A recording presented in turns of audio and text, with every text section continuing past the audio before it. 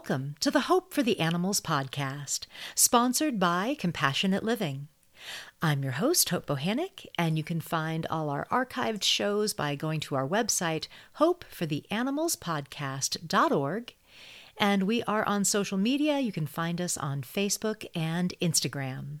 So today is a rebroadcast of a solo show that I did last year at this time. We have a lot of new listeners. Welcome to the show if you are a new listener, and this will be a new episode for you. If you heard it last year, well, it's been a year, so you probably don't remember. I re-listened recently, and it was kind of new to me too. And I really felt like it was timely and a timeless message, really, about, well, this time of year, about the Thanksgiving holiday in the U.S. and the connection to the plight of the turkeys. So I wanted to share it again. I hope you enjoy your Thanksgiving holiday, however you choose to celebrate, and I will be back in December with some fantastic interviews that I am editing and setting up for you right now, and I really hope that you enjoy this episode replay. So my notes today are from an article that I wrote a few years back at this time of year that was called Dying Traditions. That's what the article was called, and I'll read some parts of it. I want to also acknowledge Thanksgiving as a cover story or cover up for the true atrocity of the genocide against the native people of this land. I read somewhere recently that Native Americans call this holiday Thanksgiving. Some Native Americans call it Thanksgiving, quite appropriate and terrible. So there's a lot to examine around this holiday. So I'll start with a quote from Bernard E. Rollin. Immorality, sanctified as tradition, is still immorality. So I'll start by reading the first part of this article. So I wrote, tradition. We hold on to it like the railing at the top of the Grand Canyon. Traditions can be important to a society. They shape who we are. But every culture's tradition must be scrutinized by each executive generation for ethical and moral flaws.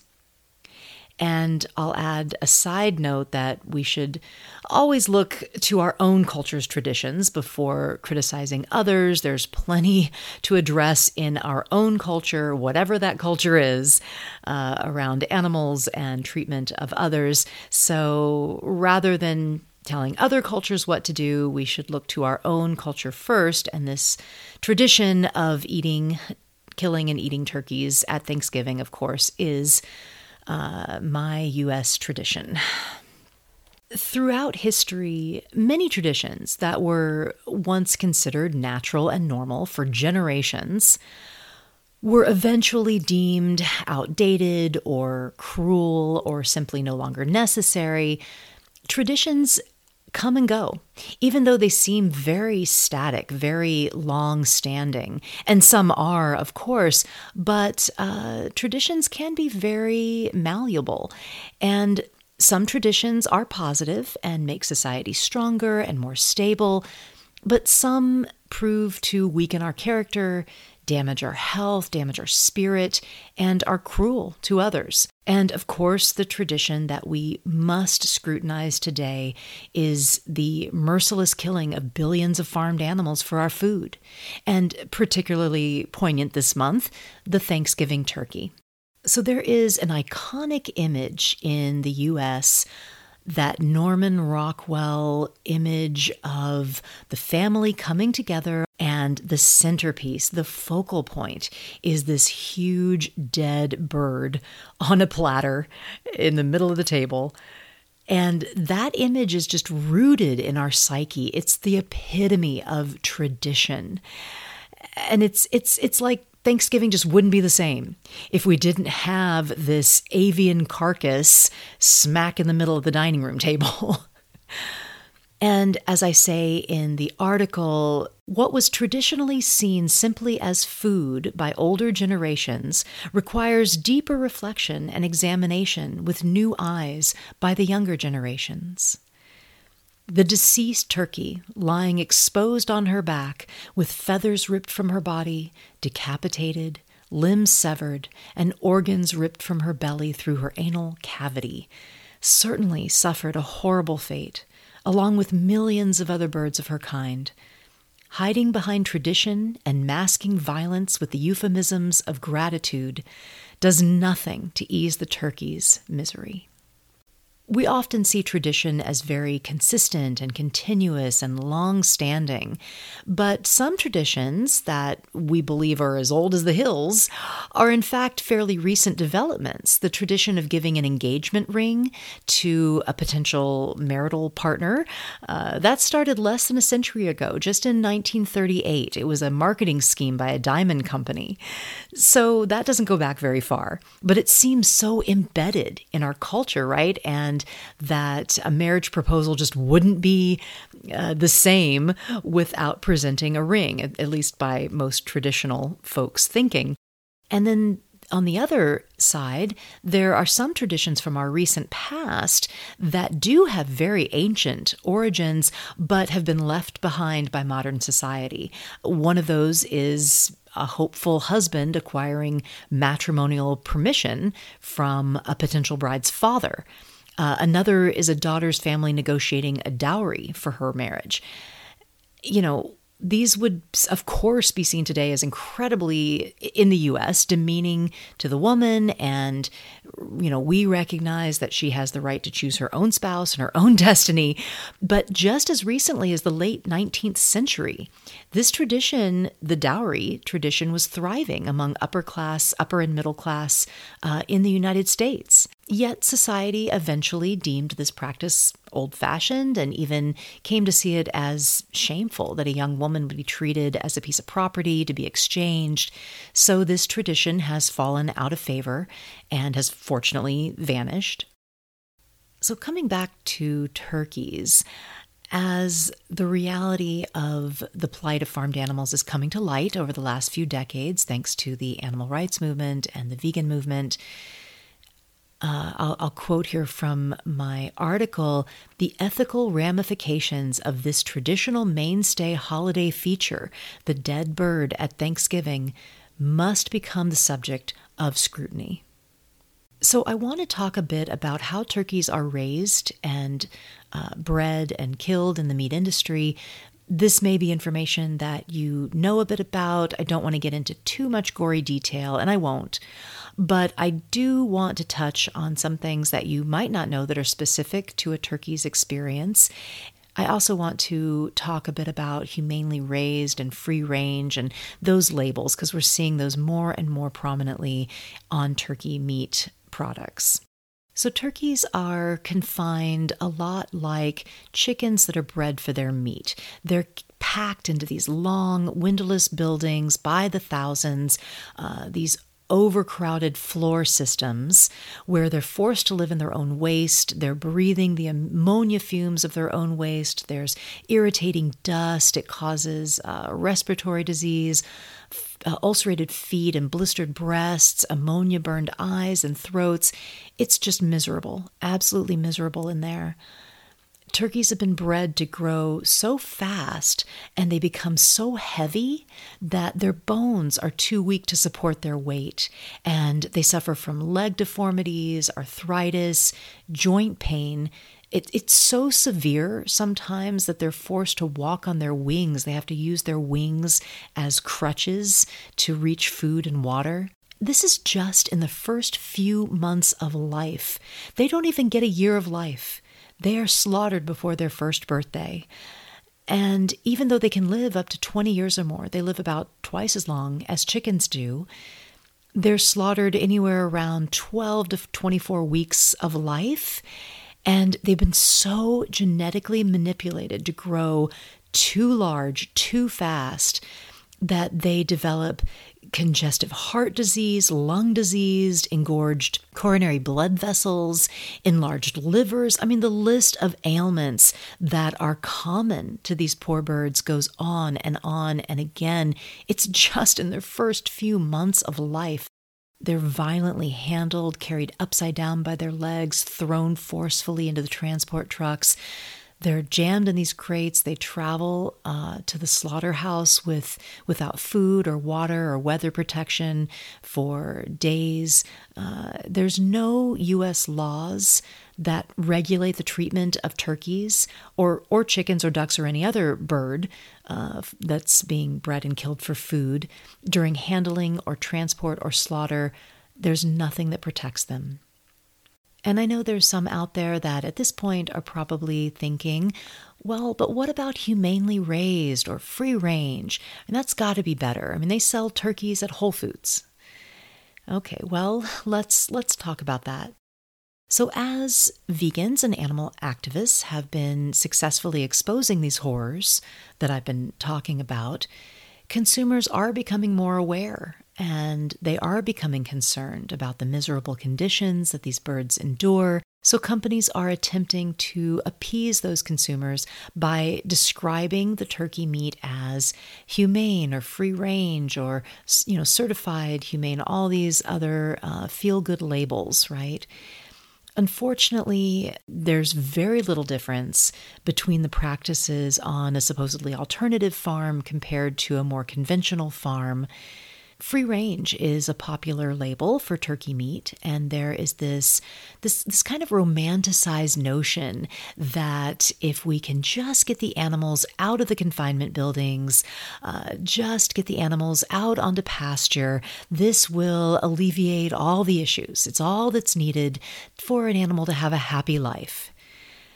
Well, there is so much that's not taken into consideration with this.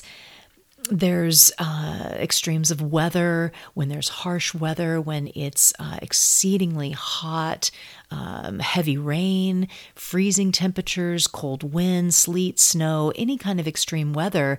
Outdoor operations may not have adequate indoor space for the birds to get out of the weather.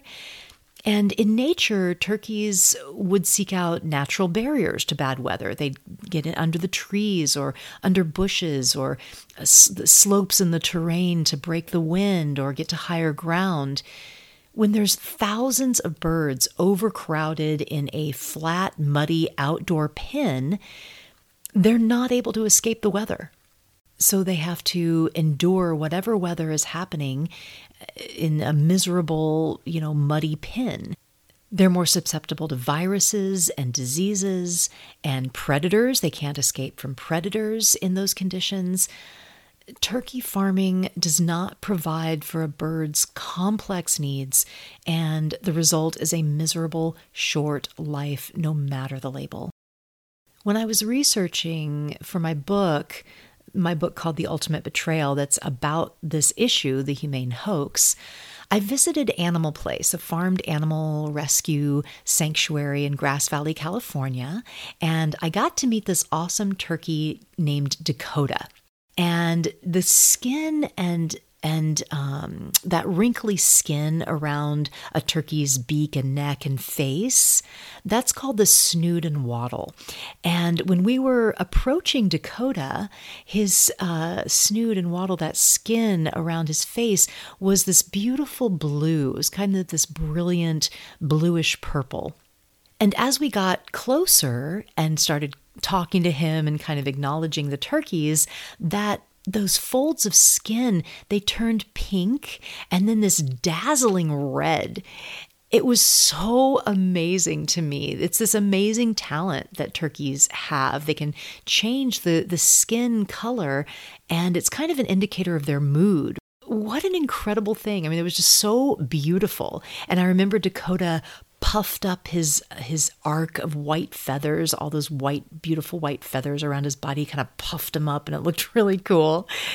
He was just so beautiful and amazing. But as we got closer, I noticed that Dakota's feet were terribly deformed. His toes just looked like these swollen stumps. And we were told that Dakota had been rescued from a free-range facility where 20,000 birds were overcrowded in these outdoor pens, and workers had not only painfully debeaked the turkeys, removed a portion of their beak, but they had also cut off his toes. It's called detoeing, and it's a unique form of torture that is specific to turkey farming, where they cut off the first digit or two of each toe on their foot when they're just babies. And this is so their talons don't grow in. And this, it must have been just an excruciating experience for a young turkey. It must have been so painful. So why do they do this? So because the turkeys are so overcrowded, even in these outdoor free-range facilities, and they're brutally handled, and, the turkeys, they're stressed out, they're scared, and they use their talons to defend themselves. And that can, of course, be dangerous to workers and to the other birds. But rather than treating them humanely and giving them the space that they need, the industry has deemed it more convenient and profitable to cut off not just the nail, but the first and sometimes second section of the turkey's toe so that talon won't grow in. And they do this without anesthesia. They use crude implements like scissors or branch trimmers. It's a really common practice, even with labels like humane and free range. And that open wound can get infected. It can swell, making it painful for the turkeys to walk. It can cause lifelong pain. If a turkey is treated with kindness, has plenty of space, then there is no problem. He won't use his talons. He won't feel fearful like he has to defend himself. You would never see that happen on a farmed animal sanctuary. So this detowing is just this horrible, horrible practice that is specific to turkey farming. So there are other humane labels that are popular as well. A specific example is the largest turkey producer in the United States is Butterball. They produce 1.5 billion pounds of turkey meat annually, and all Butterball's products have the American Humane Certified label.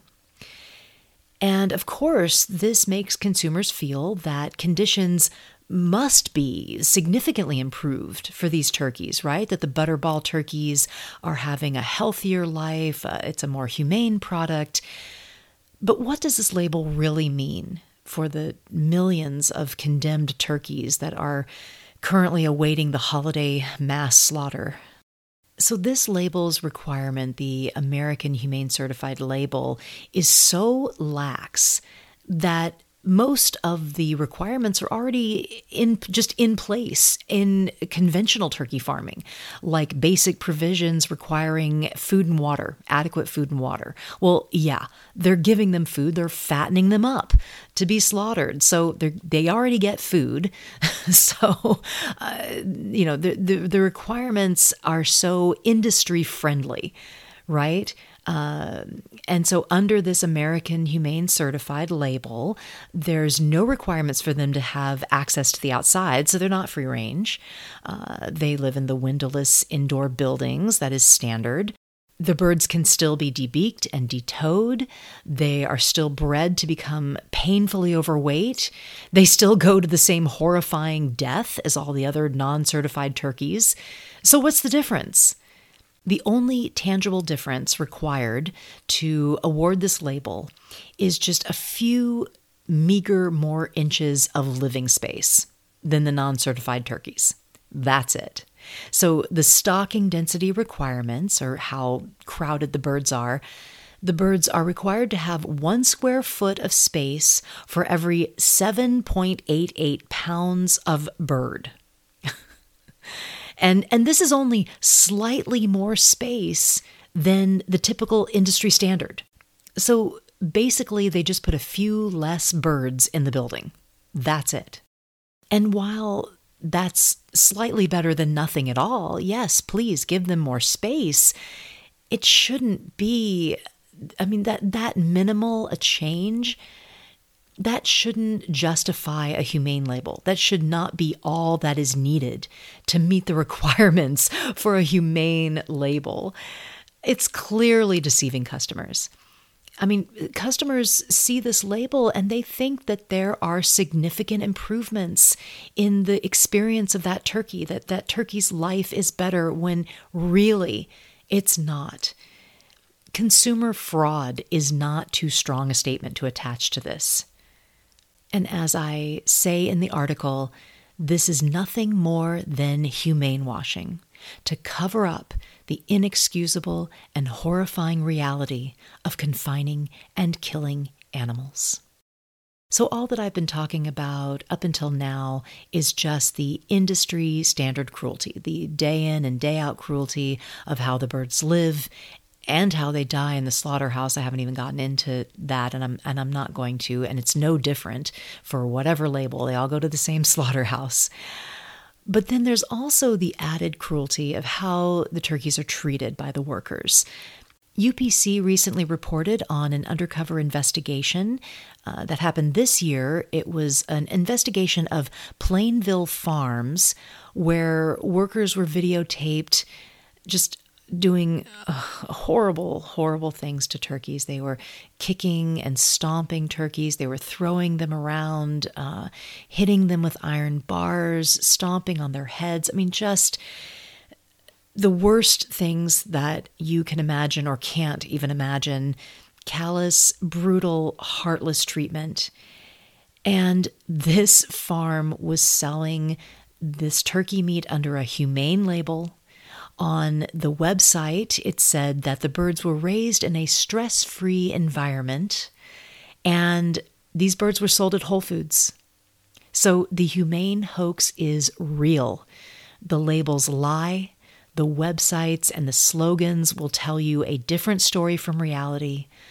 But the reality is that there's no humane way to confine and kill animals for food. So I also want to talk about a different element to all this when we're contemplating and considering the Thanksgiving turkey. And this is a philosophy that my husband Kojin and I call visceral veganism. The traditional way to serve the dead animal, the dead bird, is to pack the turkey's body with stuffing, right? That's the traditional way. You make bread stuffing and you stuff it into the bird. Well, this is done through the bird's disemboweled rectal cavity, okay?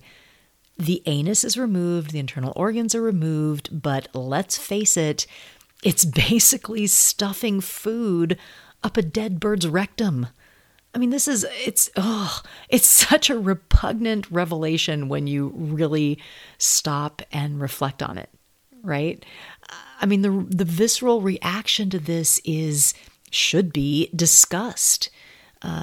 Animals' bodies are very similar to ours, and the thought of eating out of someone's rump should really be seen as just filthy and offensive and distasteful. I mean, when you really, really think about it and consider it, eating any dead body is just really revolting. But this particular method of eating a whole bird stuffed up it's just particularly ghastly. And just so unnecessary. Why? So visceral veganism really exposes the disgusting reality of eating animals. Okay, enough of all that. Let's create a new tradition of compassion. Traditions change, traditions shift, even when they seem so set in stone. In the recent past, the majority of U.S. citizens supported dowries for daughters and human slavery. I mean, it's so hard to believe that these offensive and horrible and tightly held traditions were so recently in our past. But they're considered abhorrent now, as they should. So I want to believe, I want to hold the vision that in another 150 years, 100 years, maybe even less, people will look back and say, how could a dead bird in the middle of the dining room table how could that have ever been a traditional symbol of gratitude and family? Let's let the tradition evolve to one of kindness, and let's resolve to shed no blood in the name of gratitude, in the name of family. We can create a new tradition. We can host a vegan Thanksgiving dinner for friends, for family. It could be an intimate gathering with just close friends or family, or a large community potluck. However you decide to celebrate gratitude, let's be brave. Let's be forward-thinking enough to initiate a new tradition of compassion with a fully vegan meal at Thanksgiving. There's so many delicious vegan options now for holiday centerpieces, all the different plant-based roasts. There's so many to choose from now. And even a stuffed pumpkin or other large squash can also make a really beautiful centerpiece. All the traditional sides can be made vegan easily with non-dairy milks, non-dairy butters, other plant-based alternatives. There's an abundance of recipes online. There's even vegan eggnog, and I guess that's more Christmas, but I start drinking it now. I personally love this stuff. I think it's delightful. So these things can change, and things are changing. Kojin and I actually saw a television commercial recently. I can't remember what the product was or what they were selling, but it was a family, and they were preparing and serving and eating a Thanksgiving meal. But we didn't see a turkey. We didn't even see like slices of meat. The only food that was shown were the sides. That would have been unheard of just a few years ago. And Kojin and I both commented on it right away, right after the commercial. We both noticed. We were like, wait a minute, I don't think there was a turkey. Did you see a turkey? So we can still have the holiday, we can still have the rituals, we can still have the nostalgia and the time-honored traditions, just veganized, just without violence, without killing. So I even love how the turkey is the symbol of this holiday. I don't think that needs to change. They're such a beautiful bird. I love turkey decorations. Their coloring is just perfect for this time of year. All that needs to change is the violence. Just let this beautiful bird live free of human-imposed suffering and violence. So I'll wrap up here by quoting from my article, the last part of my article. I said, "Tradition should uplift and strengthen a community. As long as a tradition causes suffering, it's hindering our entire society's ability to thrive. By practicing compassion, love, and kindness, we can create a society where our holiday traditions facilitate a better world for ourselves and for all species on Earth."